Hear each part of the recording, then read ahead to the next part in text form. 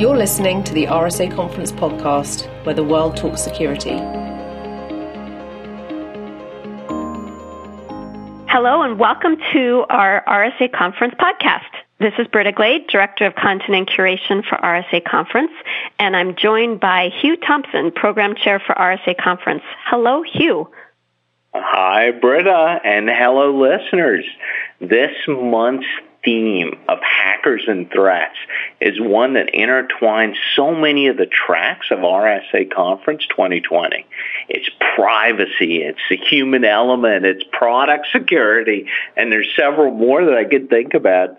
In today's podcast, we're talking to two security professionals who are passionate about the threats of surveillance tools, particularly in spyware and stalkerware.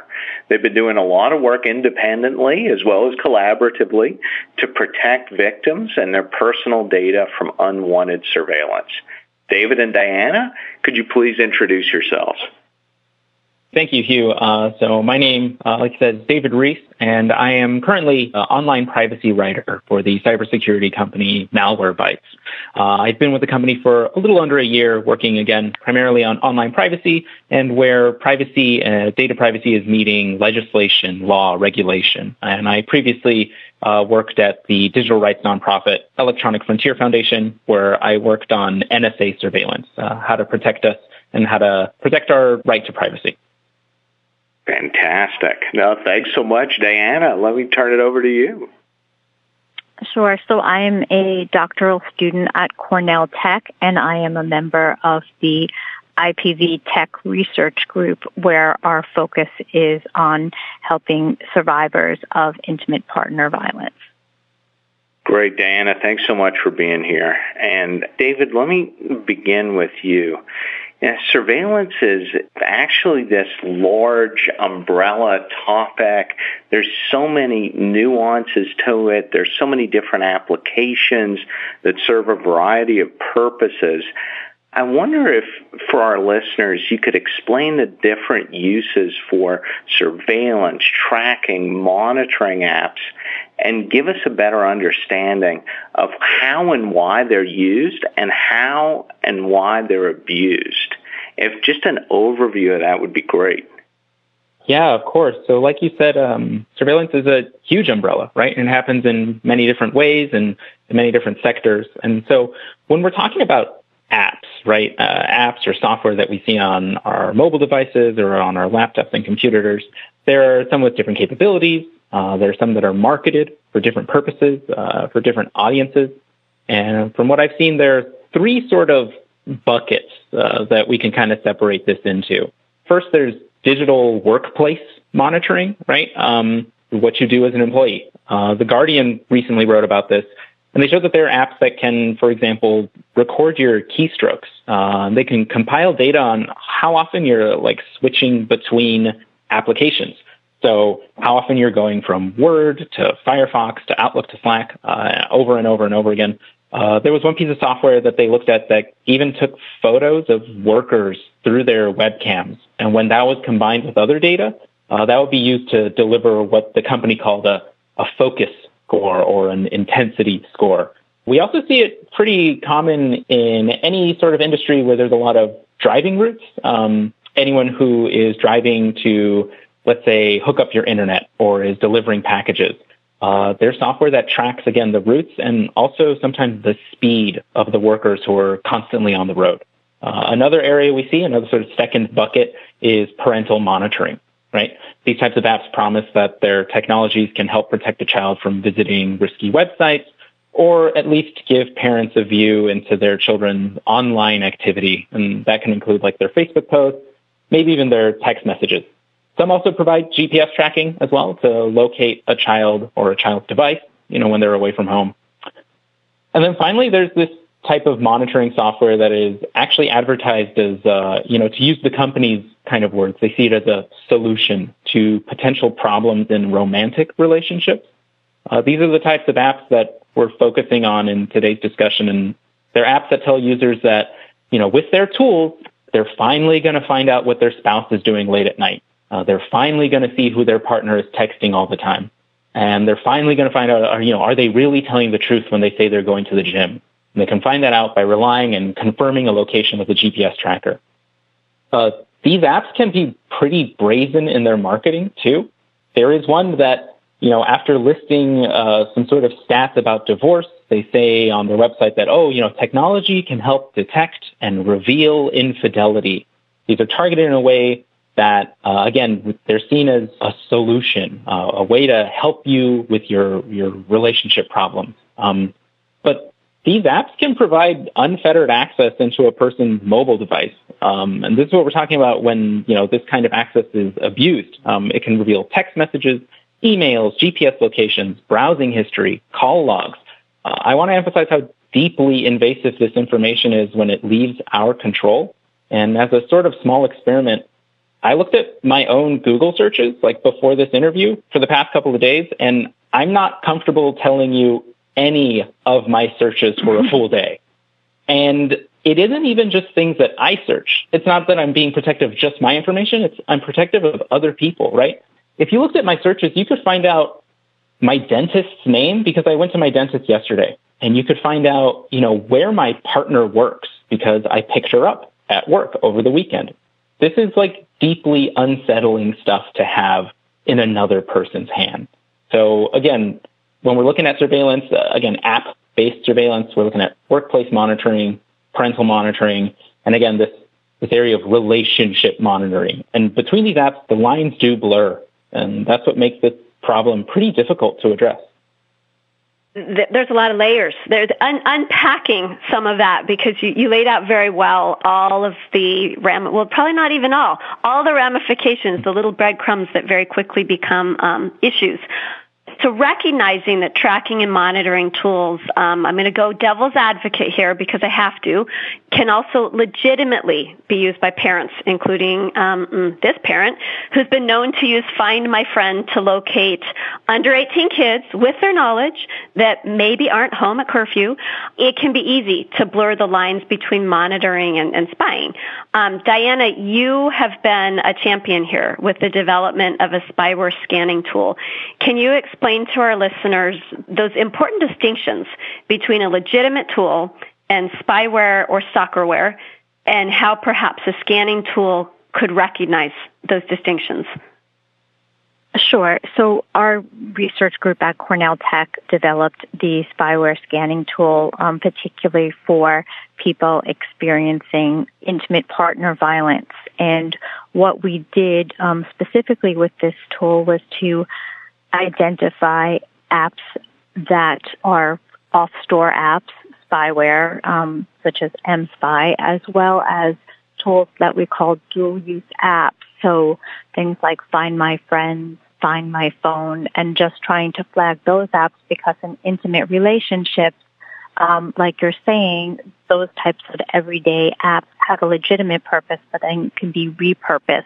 And so when we are working with survivors of intimate partner violence, we're looking to identify all those types of applications because they're misused in these types of cases. So that's how we utilize our tool when we started a computer security clinic in collaboration with the mayor's office in New York City.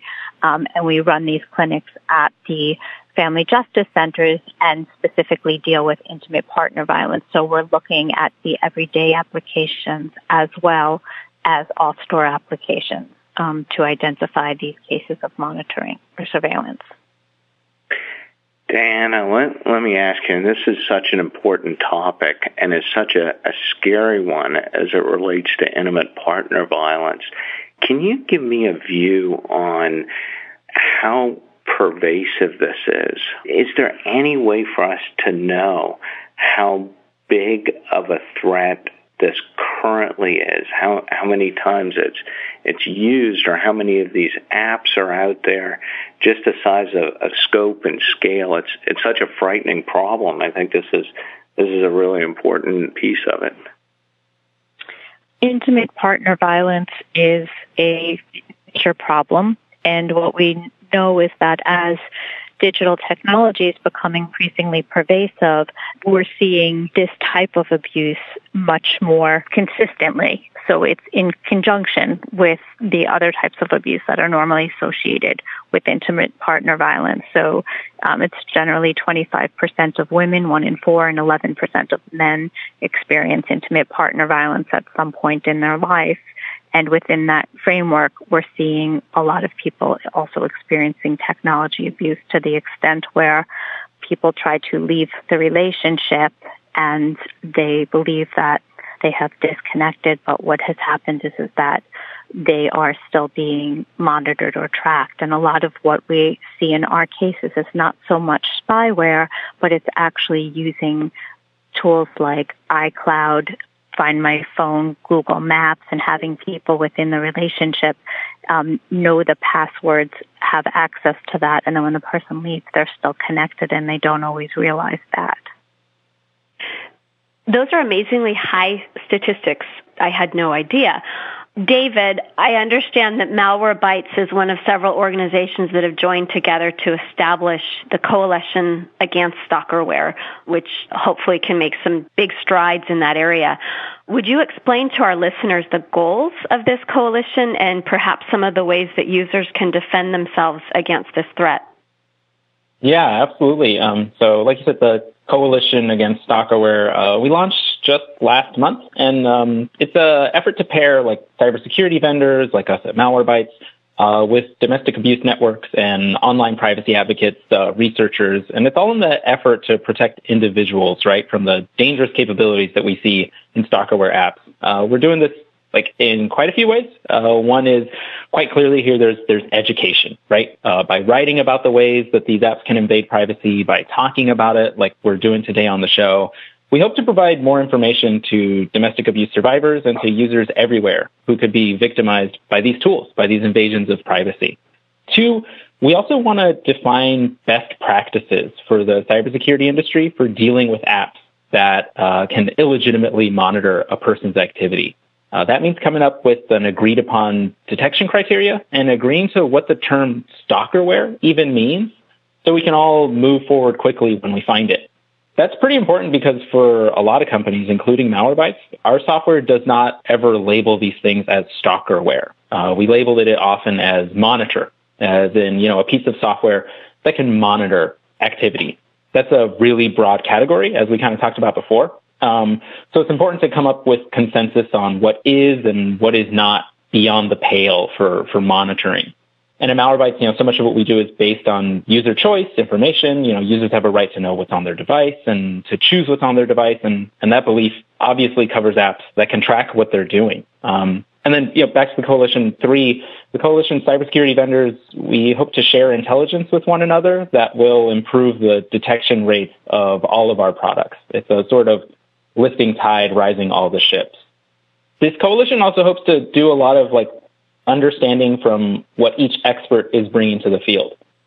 Even though Malwarebytes and me personally, I've been reporting on stalkerware, I've been writing about it, that has not happened in a vacuum. That has absolutely been helped by experts out there, like the experts at National Network to End Domestic Violence, those at Citizen Lab, and Diana as well, at Cornell, helping me repeatedly. Everyone has helped repeatedly in my reporting. And so we're trying to kind of formalize that relationship. Well, what can we learn all from one another?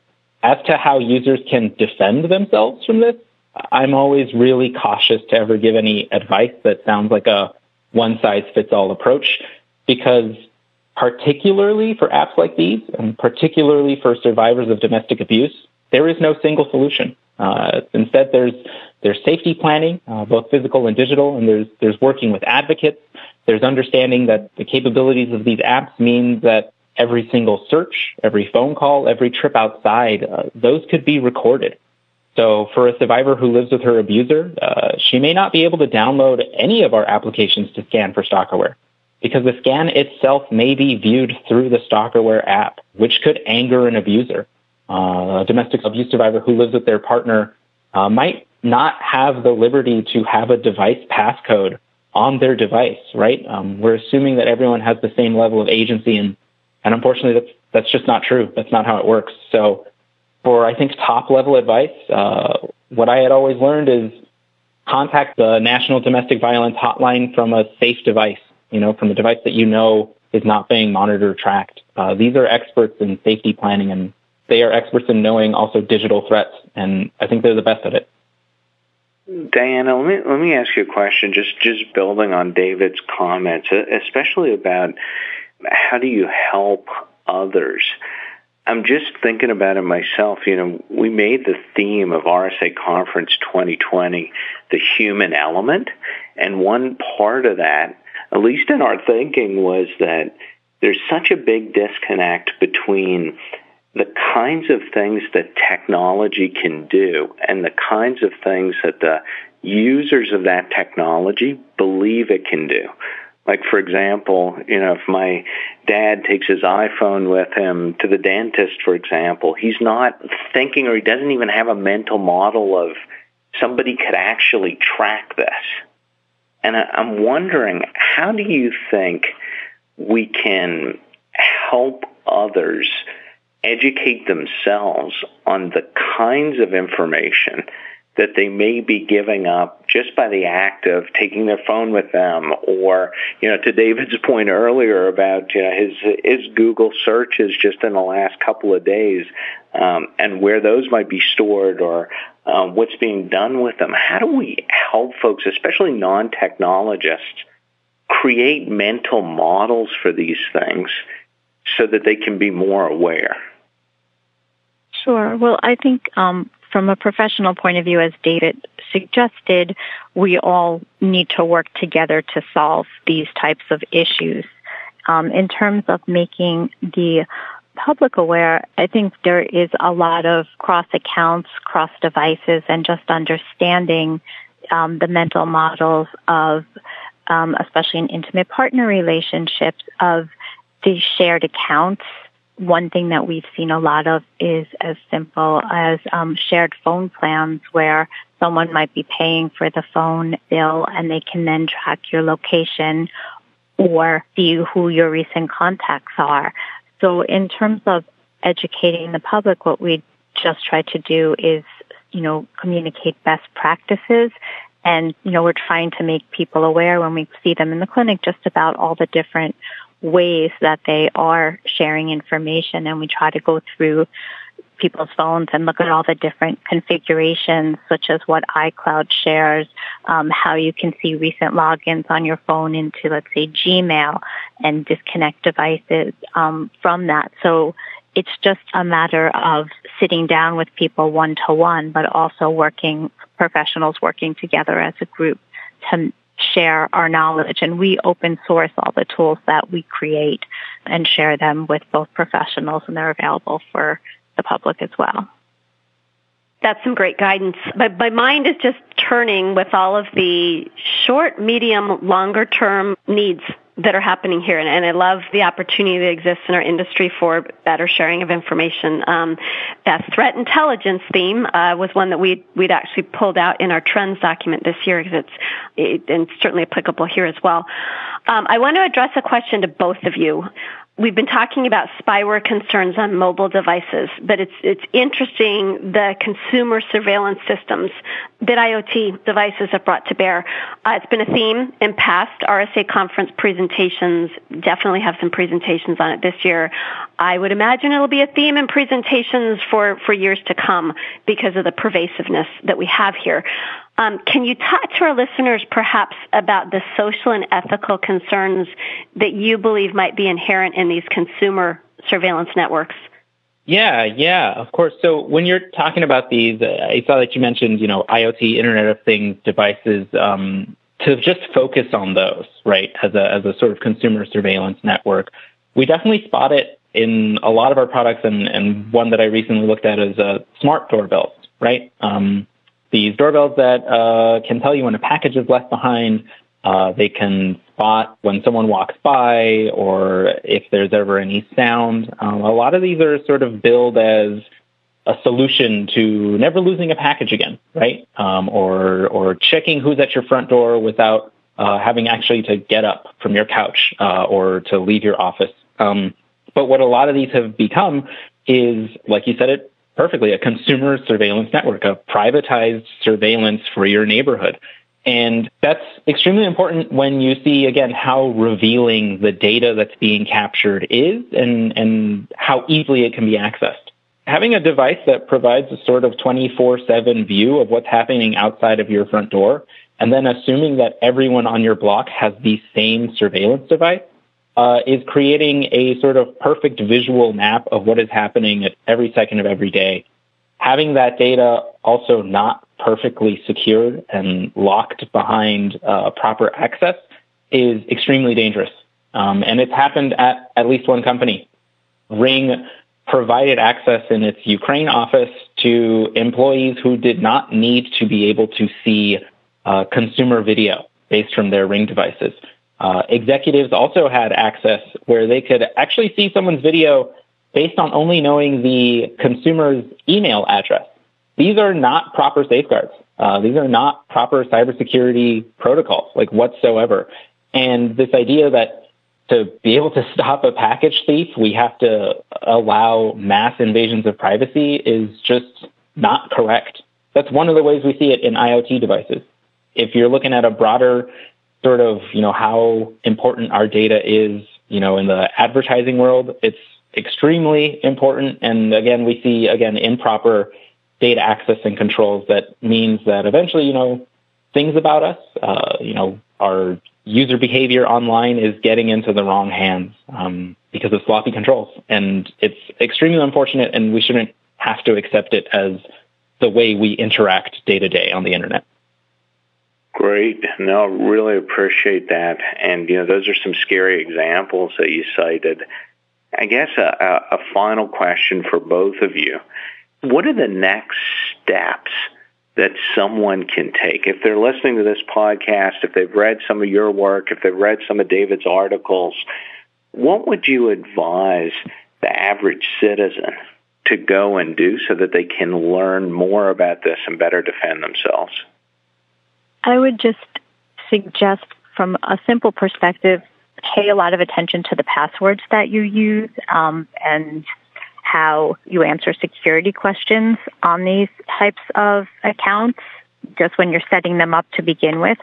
So maybe not answering every security question accurately if you have concern about someone guessing your password and accessing your account. So everything from that type of sharing or knowledge to really thinking about shared accounts in your life, everything from Netflix, Spotify, and just keeping track of information like that, as well as what David said in terms of IoT devices in the home, just how those decisions are made about what's brought in a home, because sometimes there's just one person in charge of that and not everybody has equal control over those devices. So paying attention to how those decisions are made, who regulates things, control over those devices, and just really thinking about that. And then for the companies developing these tools, really thinking about vulnerable populations when they are designing these tools so that there are more options for people if they become victims of this type of abuse. Thanks for that. And David, same question. I'm sure you've advised your readers of ways that they can take action. What would you point them to? Yeah.